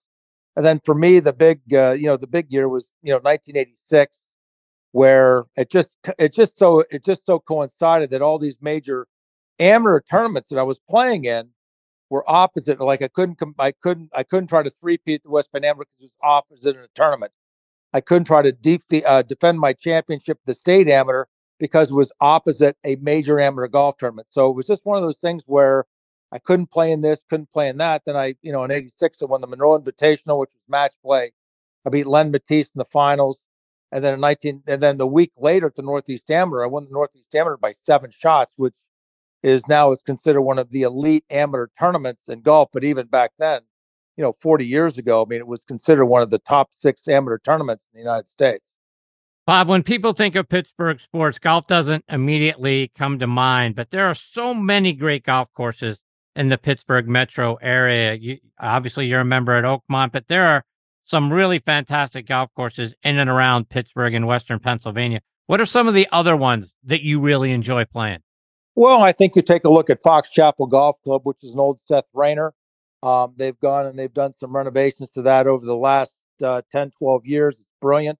You've got the Pittsburgh Field Club, where we played the Frank B. Fuhrer Family House event there. And we also played the FBF Junior Invitation, which is a tri-state section PGA tournament, the largest section event purse in the United States. Then they also played the 1937 PGA Championship at the Field Club. Denny Shute won there. You've got Laurel Valley, which is Arnold Palmer's playground. You've got Latrobe, which is where Arnold Palmer grew up. You've got Nevillewood, which is a Nicholas development. You've got Diamond Run. You've got Treesdale. You've got Longview Club, which has some of the best views in all of Pittsburgh from any golf course, and one of the greatest clubhouses you'll ever see it. And literally, you take a look at Longview and you play the front 9. It's like, yeah, it's kind of shortish, and yeah, you might be able to make some birdies. And then you play 15, 16, 17, and 18. And that is all you would want in terms of a last 4 finishing holes in Western Pennsylvania. So there's a lot of really great golf courses. Another one that a lot of people don't know anything about is Hannistown. So Hannistown was designed by William Leffler, who was the first golf course superintendent at Oakmont. And he designed the front 9, and then years later, it was a 9-hole golf course, designed the back 9. But Hannistown is loaded with great golfers out there near Greensburg. And there's just so much great golf here. And obviously, the king of all kings, Arnold Palmer, is from Western Pennsylvania. So it's a great area for golf. Obviously, the Steelers, the Pirates, the Penguins. But the people in this area, they love their golf. Bob, you mentioned the Frank B. Fuhrer event. I had Chris Sheehan on the show last week, and Chris is the head professional out there at Pittsburgh Field Club. You've competed at that event several times over the years, including earlier this summer when Eric Cole won. Talk about what it was like playing out at the Pittsburgh Field Club. Well, I can tell you, I first retired from tournament golf in 2003. When I decided to step away from it, I asked my father, I just said, how did I pulled my father aside. I said, I'm thinking about maybe it's time. And I had just turned 40. I had 3 kids. I was married. And my dad said, well, what's on your mind? I said, I just don't know if I want to put in the work. He said, that's when you need to step away. He said, when I stepped away at the age of 36, he said, I in my mind, I knew that I no longer wanted to put in the work necessary to be at the top of the game. And that's where I was. And so I retired in 2003. My next year in 2004, Mr. Fuhrer was kind enough to extend an invitation to me to the Frank B. Fuhrer Invitational. And at that time, it was a $25,000 first place. So I finished second to a guy named Brad Westfall, good player out of West Virginia. And I competed each and every year as a member of the tri-state section of the PGA. And then 2008, I went out there and I shot 69, 68, 69, 68. And I won by 5 shots, $25,000 first place. And, it was one of those things where, it's a seminal event in the state of in Western Pennsylvania.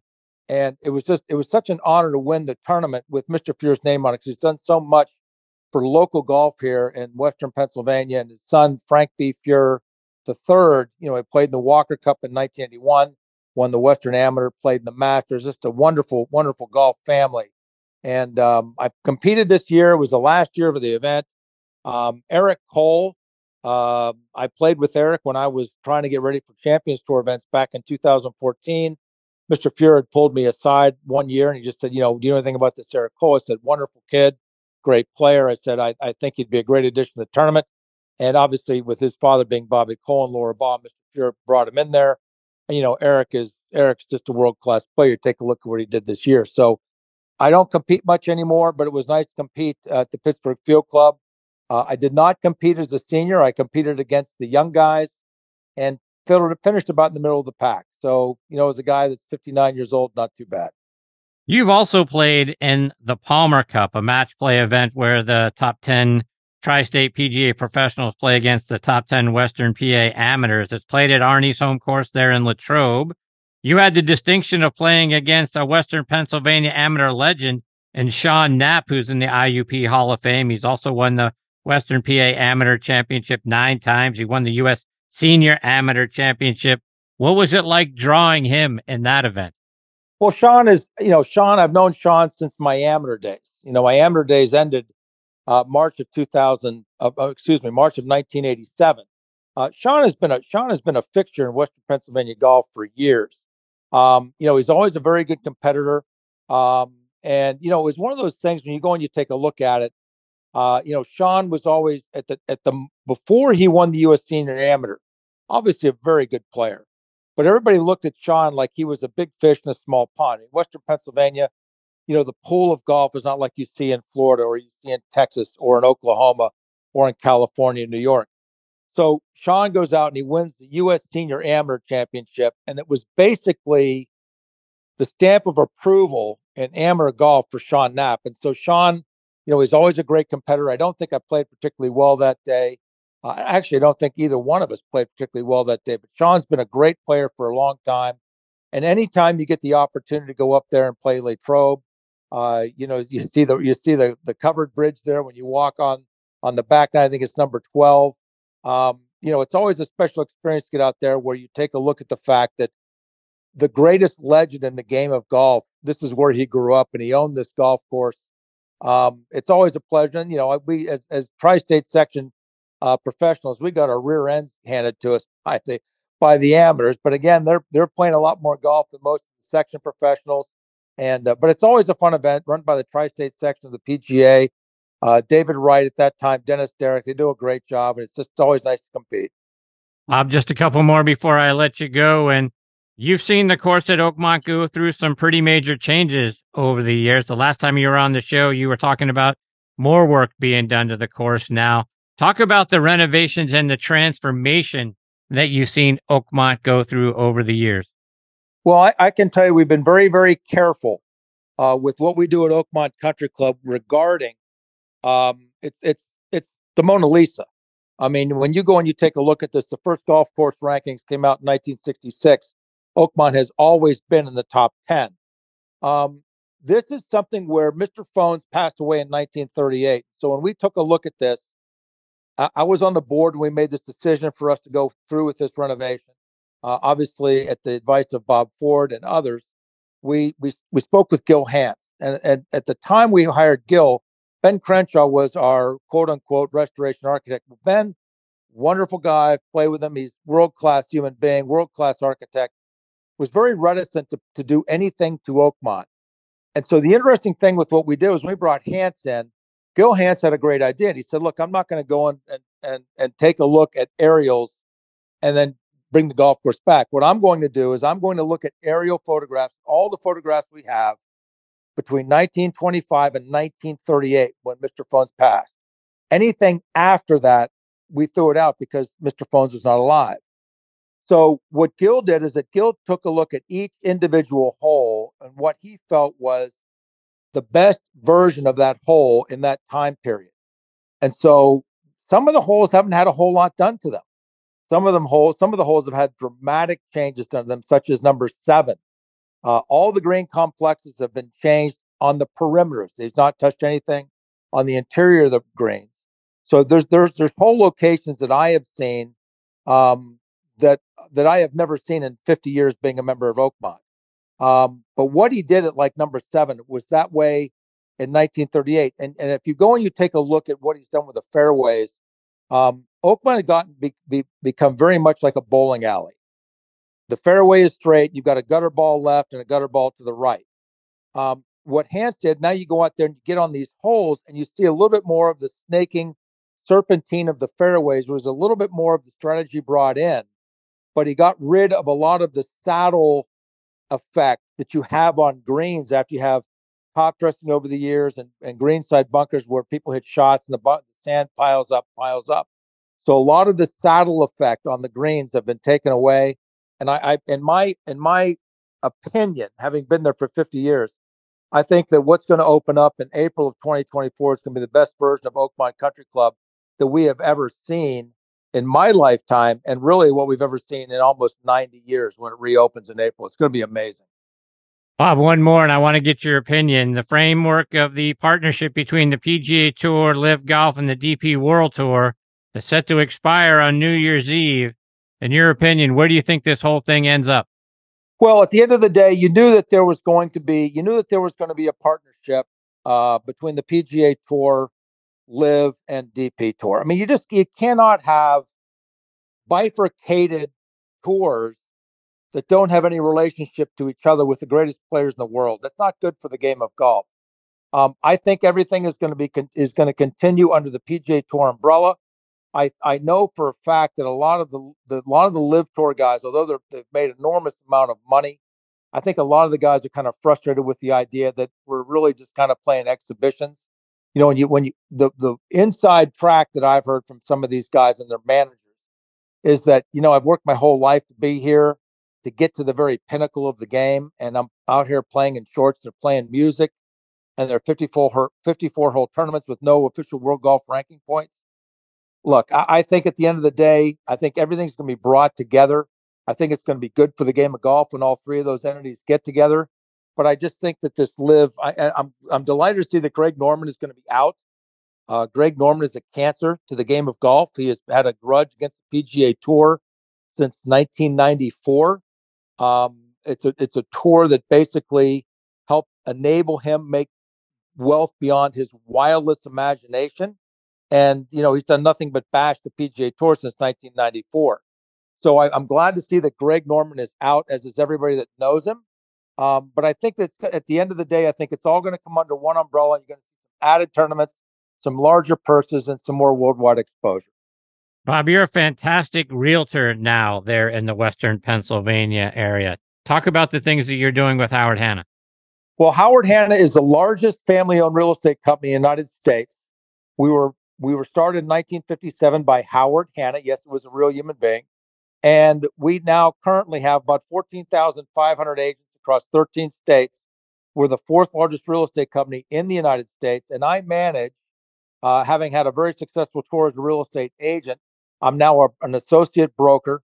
And I manage the Squirrel Hill office, which is a city office in Pittsburgh.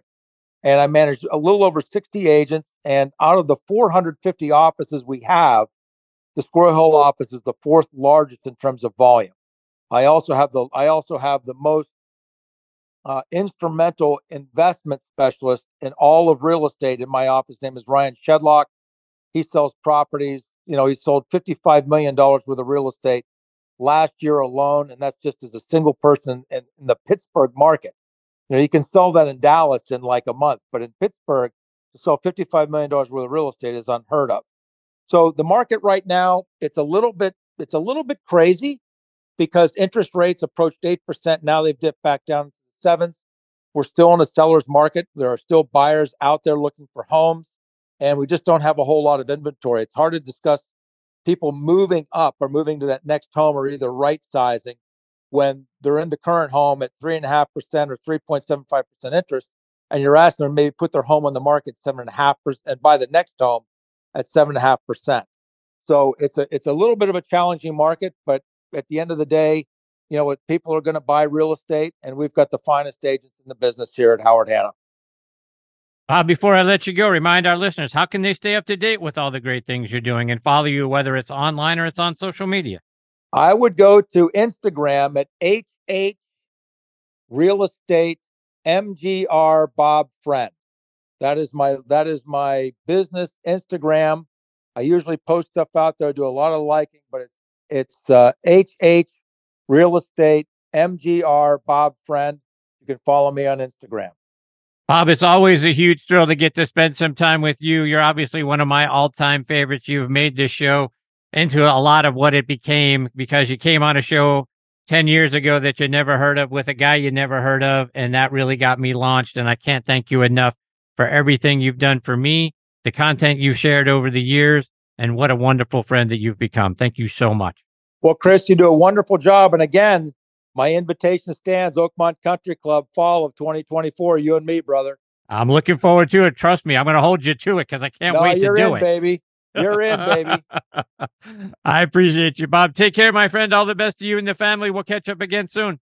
Same, Chris. Hey, have a wonderful Thanksgiving. God bless. Thanks. Same to you. Take care, Bye, Bob. bud. That is the great Bob Friend Jr., folks, and a finer individual you will not meet ever in life.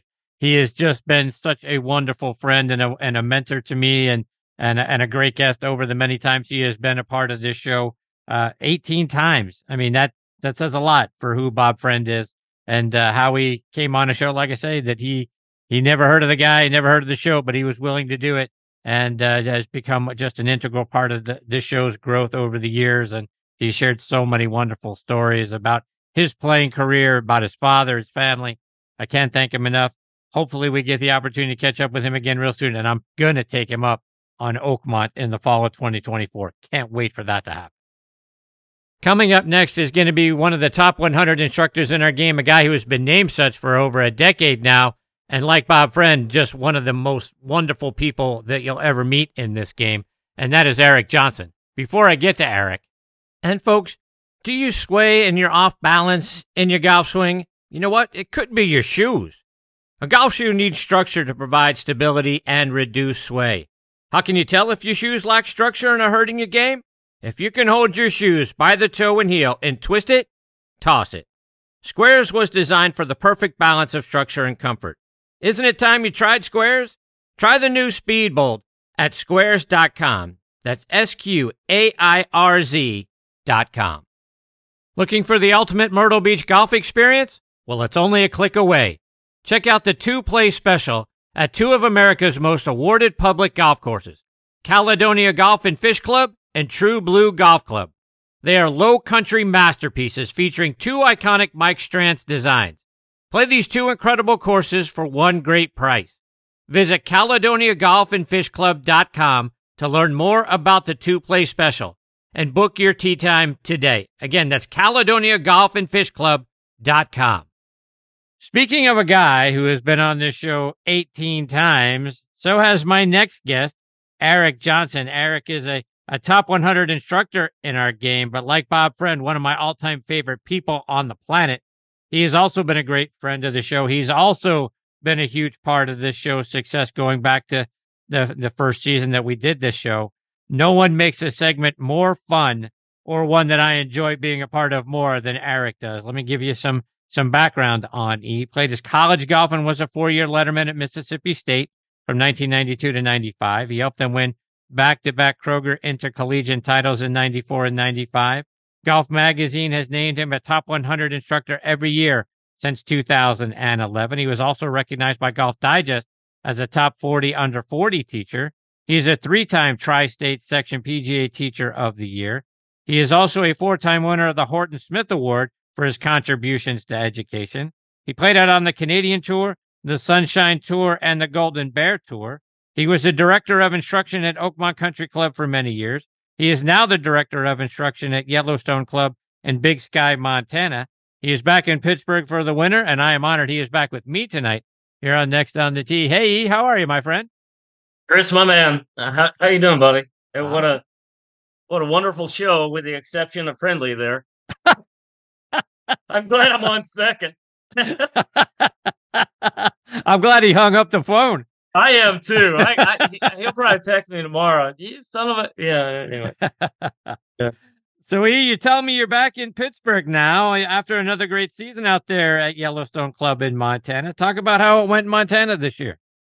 Yeah, it was an amazing year. It was my best one out there for sure. Our new director of golf, Drew Glover, is just knocking it out of the park, and it was amazing to be out there, and words can't describe the beauty of this place. I mean, until you really see it, people don't, kind of understand how amazing it is. And we lost, unfortunately, Mr. Weiskopf, but we had some great tributes to him this year, and he was such a tremendous human, and I will miss him every day. He was just a wonderful, wonderful human. I know in his earlier part of his career, he got that, volcano kind of personality, and he was, but in the latter part, he figured it out. He quit drinking. He was just a superhuman, and I'll miss him. So it was an amazing year. I caught a ton of fish. Not that the listeners want to know about that, but I slayed them on the trout stream this year. I mean, I'm telling you, I pestered my poor friend Patrick Boyle. I kept sending him video after video of me catching fish after fish. I'm like, hey, wish you were here. Not. So I got under his skin. I think he blocked me after a while. But anyway. Are you a catch and release guy, or are you eating the fish? Oh, shit, I let them all go back. Yeah, no, they need to live. They need to live in the beauty of Montana, and I'm just there to see them and say hi and let them go. No, I don't keep any of them. So, E, for our listeners who've never even considered Montana as a golf destination, have you ventured off Yellowstone and seen other great courses that we should definitely have on our list to go check out? Oh, absolutely. We have 3 within a few miles. Spanish Peaks, unbelievable. Moonlight Basin, where they filmed or the match, and it's amazing. I mean, you drive for miles, like you go, like, am I going the right way? And there's a sign that says, yeah, keep going that way, keep going that way. I mean, it's out there in the middle of nowhere, and it is extraordinary. But yeah, I mean, Montana has so much great golf. I think it's Black Bull down in Bozeman, and Stock Farm, and all those great places out there. I mean, you wouldn't think it was, because the season's only 4 months, but holy cow, is it unbelievable! And the views and the vistas. That's the thing that really cracks me up about YC, is that you stand on 3 and 4, and you just look at miles and miles of mountain ranges, and it's stunning. I have no words. I can't articulate it. I'm having more fun out there than I ever have in my career, and that's the truth. I mean, listen, I love Oakmont. I love Bobby, but Oakmont is such a rule-oriented club. I mean, you got to play in 4 hours. You have to have all these rules. You can't use cell phones. You can't do this. You can't do that. I mean, we're out there. It's just everyone seems to be out there just going, holy cow, I'm in Montana and I'm enjoying my life. And not trying to get philosophical, but I think people need to enjoy their lives a little bit more, because we're not here on this earth for a long time. And, and when you see a place that's wide open like that and just says, enjoy your day, my God, what a novel concept. Have fun on a golf course. I don't know. It's a cool place. It's a very special place. It's unlike anything I've ever seen. I mean, we had Nick Faldo there last year, and I saw Nick at this true story, Chris. You can't make this up. I saw him at the grocery store, and I'm like, "Hey, Mr. Faldo," and he goes, "Hello, hello." He always says everything twice. If you notice that, it's kind of like Mo Norman. But I said, "Welcome to Montana." He goes, "Oh, thank you, thank you," and off he goes. He put his little buggy in the little cart return thing, and then off he went in his car. I was like, "What in the heck is Nick Faldo doing at a grocery store?" What? You'd think he'd have somebody for that, but then he came up later in the year and he played with Ming Tsai, our executive chef at Baba, and played with Drew Glover and his wife, and so we're like, well, what do we say? You got Nick Faldo there. What do you call him? Because we're a first name only club. I mean, if Justin Timberlake comes in, hey Justin, hey Tom Brady, hey Tom, hey Bill Gates, hey Bill, which is quite funny. And I said, what do you call him? Do you call him Sir Nick, or do you? and our director of golf goes, we'll just call him Nick. It's a first name only club. So we're like, hey Nick, what's up? How you doing, man? We took a picture. It's hilarious. That's great. Eric, I had Kelly Stenzel on the show a couple of months ago. Kelly said you guys did a clinic together up there this summer. Talk about that. We did. We had a top 100 teacher school. I had Stan Utley a couple years ago and we did a short game only school, and I had the idea of bringing in some some great teaching professionals and do a school, and we did 3 days. It was unbelievable. Great turnout. We did a morning session, we did an afternoon session, and we had a 9-hole playing lesson that you could sign up for too, and it was very well received. We had Kelly Stenzel, we had Carly Snyder from Cabo in, and they just knocked it out of the park. I mean, I think that our members love those girls more than they love me, because they keep asking if they're coming back. They're asking about me. I'm like, hey, what about me over here? I set it up. But they really just did an awesome job. I mean, it was we really grinding. I mean, we started early and we went to noon, and we went to at 9 to noon, and we had lunch real quick, and then we went 1 to 4, and then we went 4 to 6:30 in this playing lesson. So these girls, they did an awesome job. They worked hard. Their content is so good, and when you get Kelly and Carly and together, and just to see the way they work hard. And it was funny, someone said, I was a little confused after the pitching, and Kelly said, let me find that person and go find out what that was about. And that's just the professional that Kelly is. She wants everybody to understand what we're talking about. And she's awesome. I mean, I've known Kelly for a long, long time. I think she got in the top 100 a couple years in front of me. I think hers was 2009, and she just deserves every bit of it. She's just awesome. She's a great professional. Love that girl.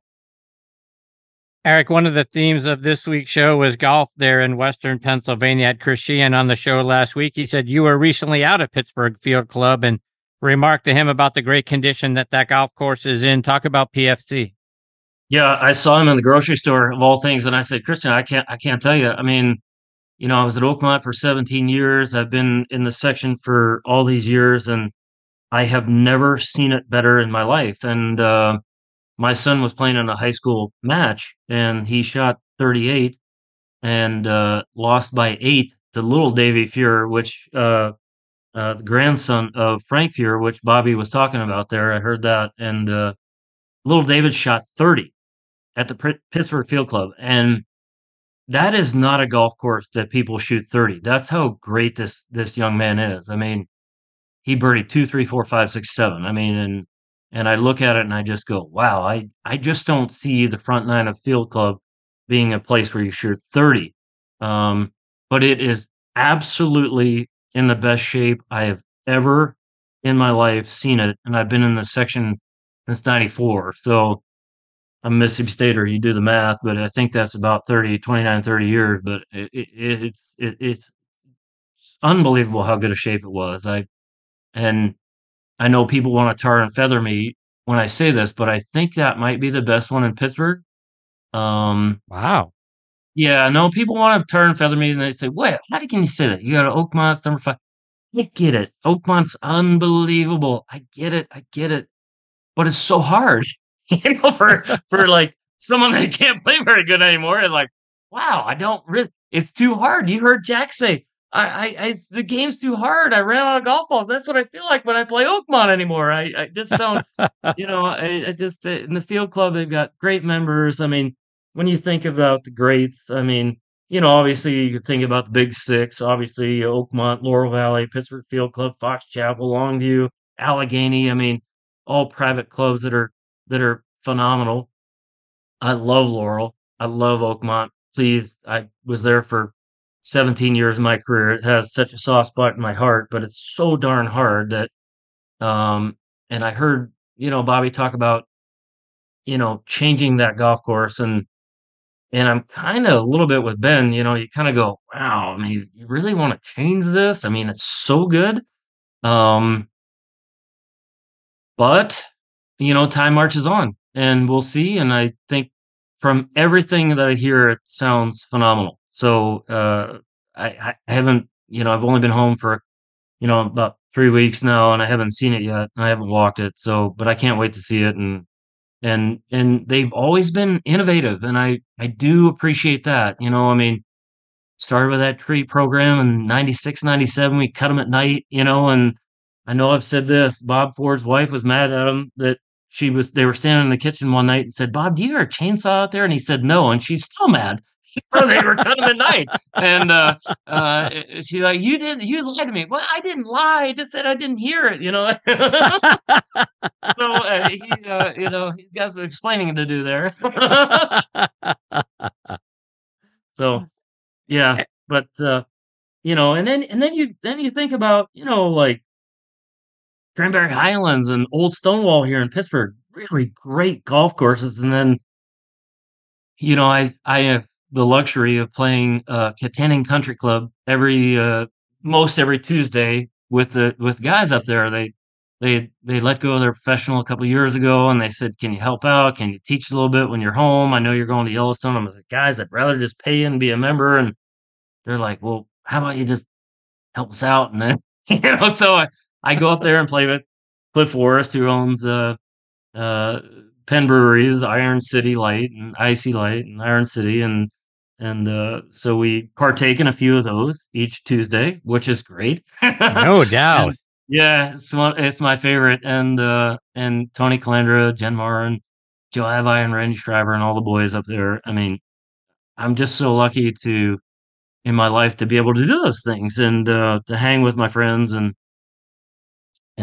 every Tuesday it's a treat. It reminds me of my home club of Titusville Country Club, where Gene Sarazen was the head professional, and I want to say 1919 to 21, which reminds me of when we went to Augusta. Fred Brand used to take us to Augusta, and he would fly us down. We'd be the first on the plane, and we go to Augusta, and we walked out onto the terrace at the Masters, and you're up on the second floor there, and there's Gene Sarazen, and he's sitting all by himself, and it's Monday. And so Fred Brand was like 6'5", monster of a human, and he walked over and said, "Who caddied for you 1920 in the Pennsylvania Open?" And little Gene Sarazen looked up and said, "You did, Freddie, you did." I'll never forget it. And then so we went back to Augusta with Mr. Usher and we walked onto the second floor. I looked out and I'm like, "There's Gene Sarazen." And then he wasn't there. And I looked at everyone. I said, "Did anyone see Gene Sarazen?" They're like, "Eric, maybe you need to lay off the Iron Cities." I said, "I haven't had anything. I think he was there." So he was, what an amazing memory that no was. Doubt. Yeah. Speaking of great golfy that you get to play, you were telling me that you went out to Southern California and you played Monterey Peninsula Country Club, Pebble Beach, Cypress Point, and Spanish Bay back in September. Talk about a great golf trip. Tell us about that. Yeah, that was an amazing trip. So a couple of good friends of mine at the Yellowstone Club, Mike Michelson and Peter Cowie, every year we go on a trip. And it happened the first year I was there, they said, "Hey, you want to go to Bandon? We're leaving on Monday." And I said, "Yeah, I do." And so we went out to Bandon. We've gone to Gaza, and then so this year they said, "Where do you think we should go this year?" And I said, "Man, I don't know. I mean, we went to Bandon, Gaza, and then Peter said, Doc says he can get us on Cyprus." And I said, "You know what? I think we should do that. Yeah, that's a good idea. Let's think about this." Yes. And so, long story. Fritz Sullivan's a minority share owner of Pebble, and they were at a party, and Peter said, "Hey, are you still at the Minority?" He goes, "Yeah, I am." And he goes, "Well, if you need anything, let me know." He goes, "Well, as a matter of fact, we're playing Cyprus." So he goes, "Yeah, give me a week." And a week later, we had a tea time on, Pebble Beach, and then we played the Monterey Peninsula Country Club, which was amazing. Pebble was iconic. And then you play Cyprus, which is without a doubt my number one in the United States of America. I fell in love with it. I walked off the golf course, and Casey, the head professional director of golf, was there, and I said, "Casey, how anyone could not see this as number one in the United States of America, I can't see it. I don't know. I mean, it's that good." And then a member happened to be standing there, and we started shooting the breeze. And a guy named Murray Bodine, and he walked in and he gave me the book. He goes, "I want you to have this book of this architecture of Alistair Mackenzie and Cypress Point." And I was, oh my God, it installed my belief in the United States of America that good people are still out there, and it was amazing. And I played Pine Valley a couple weeks ago, and in my opinion, and maybe it's the mystique of I played Pine Valley probably 30 times with McGraw's, but I fell in love with Cypress. You get the seals barking, you get the seagulls and everything flying around on the ocean. It's just it's amazing. I texted our friend Nathan Smith, who should definitely do that your show, and I said, "Nathan, you're the Walker Cup captain, and you're at my favorite place in the United States of America. The golf course is that great." I said, "I can't wait to see you." Nathan's he's an assassin. I mean, his golf is outrageously good. He is a mind. He's like a Jedi mind scrambler. I'm telling you, this guy has Jedi effect on people. Like, he just knows how to get in people's head. If you like to play fast, he plays slow. If you like to play slow, he plays fast. I mean, he's just all over the place. He's amazing, and he will guide that team to a win, unlike our poor Ryder Cup, captains can't seem to do. But Nathan will bring home a win. So, okay, now we got to take that step, because I need to understand, from your opinion, why can't we get this Ryder Cup thing right? Why do we keep losing to these guys? I have no idea. We got the best talent in the world, and it's like they play tight. It's in their head. Chris, I can't explain it. There seems to always, I mean, think about it. It goes back to years ago when Duval said we need to get paid, and you know what? I heard Friendly say Greg Norman's a cancer. Maybe Greg Norman was right. I believe my member Phil Mickelson was correct. I said this to you in the past. I think he's the smartest man in the room. They pointed out something that was going on, that where's the money going? Like, where is it going? We don't know. Now the guys make hundreds of millions. The PGA of America makes hundreds of millions of dollars for the Ryder Cup. And where does it go? And so Duval had a kind of a legit point, in my opinion. I know people want to tar and feather me over that one too, but he kind of does have a good point. Where is all this money going? And they said, well, we're going to give the guys $200,000 to their charity. Well, okay. I mean, they win a tour event, they make $3 million, and this is, I mean, come on. When money gets involved, and egos get in the way, and there's some stuff that goes on there. In my opinion, they seem to play very tight. The Europeans, like, they get together, they sing songs, they drink beer, they have fun. I think they kind of got the second side of it correct. They seem to be more friendly. They seem to be more play for their country, their town. Not that this has any relevance to it, but we used to go play Oakmont versus Loch Lomond Cup matches, and they were playing for their town, their club, their country, and we were trying to drink them out of scotch, and you're like, guys, we're here to win. Like, I want to win. Like, I want that silver scabbard. Like, I want to win. And so we had to reel the guys in a little bit, but there's a different, in my opinion, and I don't want to hate mail. In my opinion, they seem to have a little bit more of a. It's about winning, and it's about coming together. Where our guys seem to be a little bit aloof, and they seem to a little bit out there. Are we going to have live players? We're not going to have live players. Did we send our best team? Did we not? I would say maybe we didn't. Controversial pick. When they say, "Oh, you can't leave Justin Thomas out." Okay, well, Lucas Glover won 2 in a row and was like on a hot streak. He's running a heater.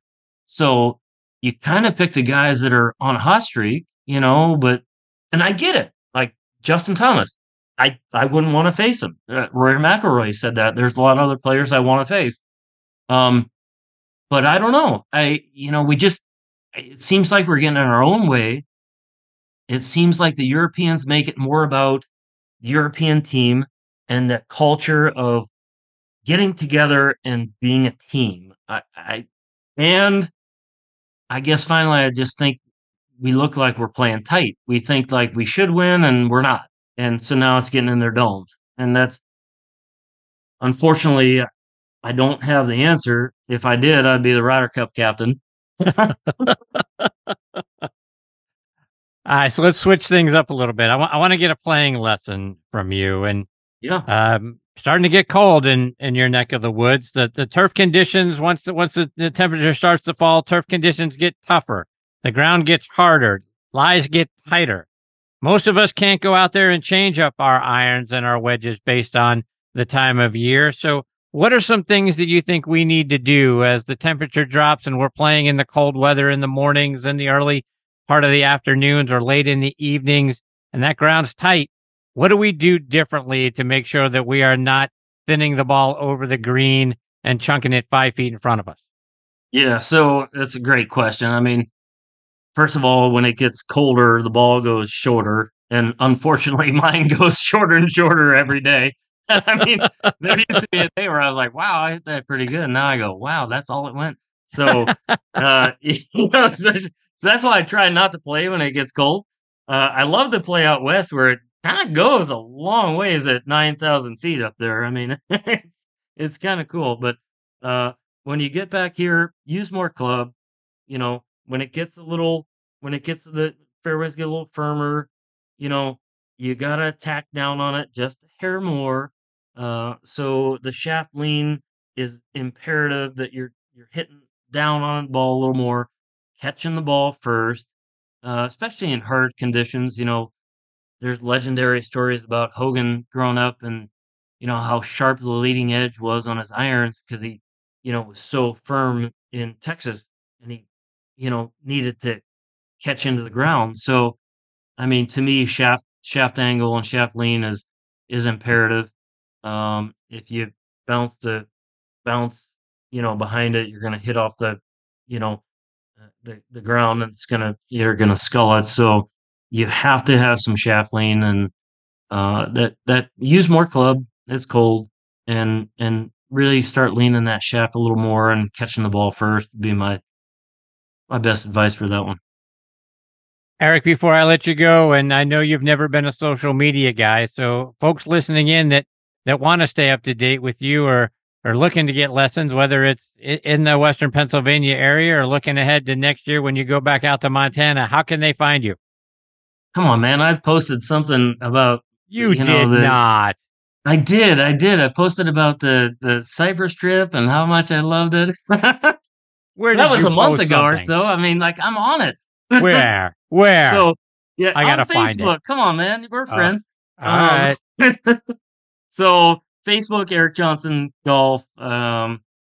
I keep saying this. I'm going to do more on Yeah, of course you are. Twitter and whatever, and I'm on there too. And Eric Johnson Golf, and what is it now? X and Instagram. I know, my man Patrick Kane used to post a bunch of stuff on Instagram for me, and I'll revisit how to do that. But I'm there, and I just want to thank the Golf Magazine guys, and I was voted in for the 23 and 24 year as well for the Golf Magazine Top 100 Teachers, and also want to thank you for always being there for me. And I've said this, you're so prepared. I don't know how you know all this stuff about me. It's like you're wiretapped in my house or something. I don't know how you know all this stuff, but it's kind of freaky, but I love it. And you're the man. Hey, play Longview too. When you come up and play with Friendly, come up play Longview. It is unbelievable. And then you want to see a real thing of beauty, you come out and play YC. Mr. Weiskopf did an amazing job out there. So I want to come to Montana so bad. I keep telling my wife we need to move to Montana. She's not buying into that, but I want to come to Montana so bad. You and I are having the same problem, brother. I know it. I want to come to Montana so bad. So hopefully I can make that trip happen sometime while you're there. Well, you come out and see us. You won't be disappointed. I know it. It's a slice of heaven out there. I just love it. Eric, thank you so much for taking time out of your busy schedule to come back and be a part of the show an 18th time tonight. I can't thank you enough for everything that you've meant to me in this show over the years. You are absolutely one of my favorite people on the planet. You're just a gem, my friend. It's an absolute honor to talk to you every time. I was so fired up today. I was looking at my clock going, oh my God, it's a couple hours. I can't wait to talk to Chris. So thank you for having me. And I'm shocked that a little kid from Titusville, Pennsylvania ever gets on anything, but I really appreciate it, Chris. I appreciate you, sir. Same here. Take care, E. All the best to you and your family. We'll catch up again soon. Yes, sir. See you, Eric. Bye-bye. That is the great Eric Johnson, folks. Top 100 instructor every year for the last decade, and just one of the great people you get to meet in course of doing a show like this or in the golf industry. He is a gem of a human being. He is obviously being a top 100 instructor. He's a great instructor. Well, he's a 10 times better person than he is an instructor. So that tells you what you need to know about Eric Johnson. And again, just like Bob Friend before him, Eric came on a show he never heard of with a guy he never heard of 10 years ago. And he keeps coming back, and I am so blessed that I get to say that not only do I get to have one of the top 100 instructors in our game as a fairly regular guest, but he is a friend on top of that. So a huge blessing to me in this show and to all of us in the golf world, because a better instructor you're not going to find anywhere on the planet. So Eric has done so many great things there at Oakmont for almost 20 years, and now out at Yellowstone. To tell you the truth, Montana is just a place that I am dying to go check out and be a part of. And that golf course is just so beautiful. It's private, so I encourage you to go check it out just to take a look. But some of the other courses that Eric mentioned in and around that area are just as breathtaking. The views, he talked about the vistas, the views out there in Montana. Golf in Montana is so underrated. You got to go check out those courses. Check them out online. And then do yourself a favor, make one of your buddy trips out to Montana. I know that is one of the places that I want to go. Hopefully I get to do it while Eric is still out there, because I want to see Yellowstone from all the things that he has said about it. We'll get Eric back on the show again soon, folks. I can't wait for that time. It's 18, already looking forward to 19. Folks, before I close up shop tonight, you've heard me talk about some great products that I saw at the PGA Merchandise Show. And another one that stood out to me is On Point Golf. Game-changing, three-dimensional ball markers that science shows will help us see the line better when we're putting, and therefore make more putts and lower our scores. See for yourself why Jim Furyk and I are big fans by going online to onpointgolf.us. All right, my friends, it is time for me to put a bow on this edition of Next on the Tee. Want to send out my sincere thanks again to John Cook, John Mahaffey, Bob Friend Jr., and Eric Johnson for joining me this week.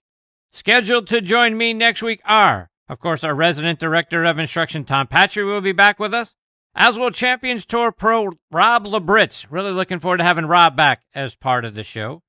PGA Tour Superstore COO Randy Peisch will be here, as will another one of the top 100 instructors in our game, John Hughes. So a lot of great stuff on tap for you next week. I hope you'll come back, tune in, and be a part of it with us. You can find this show available as a podcast just about anywhere you get your podcast content, but in particular, we are out there on TribLive.com and the Pittsburgh Tribune Review site. So just go to TribLive.com, click on Sports and then Podcasts, and you're going to find the show front and center, available free for you there. You can also find the show out on Good Pods, Apple Podcasts, Spotify, Amazon Music, Audio Boom, and Player.fm. And as always, thank you so much to the folks over at Good Pods for making this show one of their recommended podcasts and a staff pick. Please download their free app and stream your favorite podcast right there on your favorite device. But most of all, my sincere thanks to all of you for being the greatest supporters in the history of podcasts. I appreciate you all so very much. Until next week, hit 'em straight, my friends.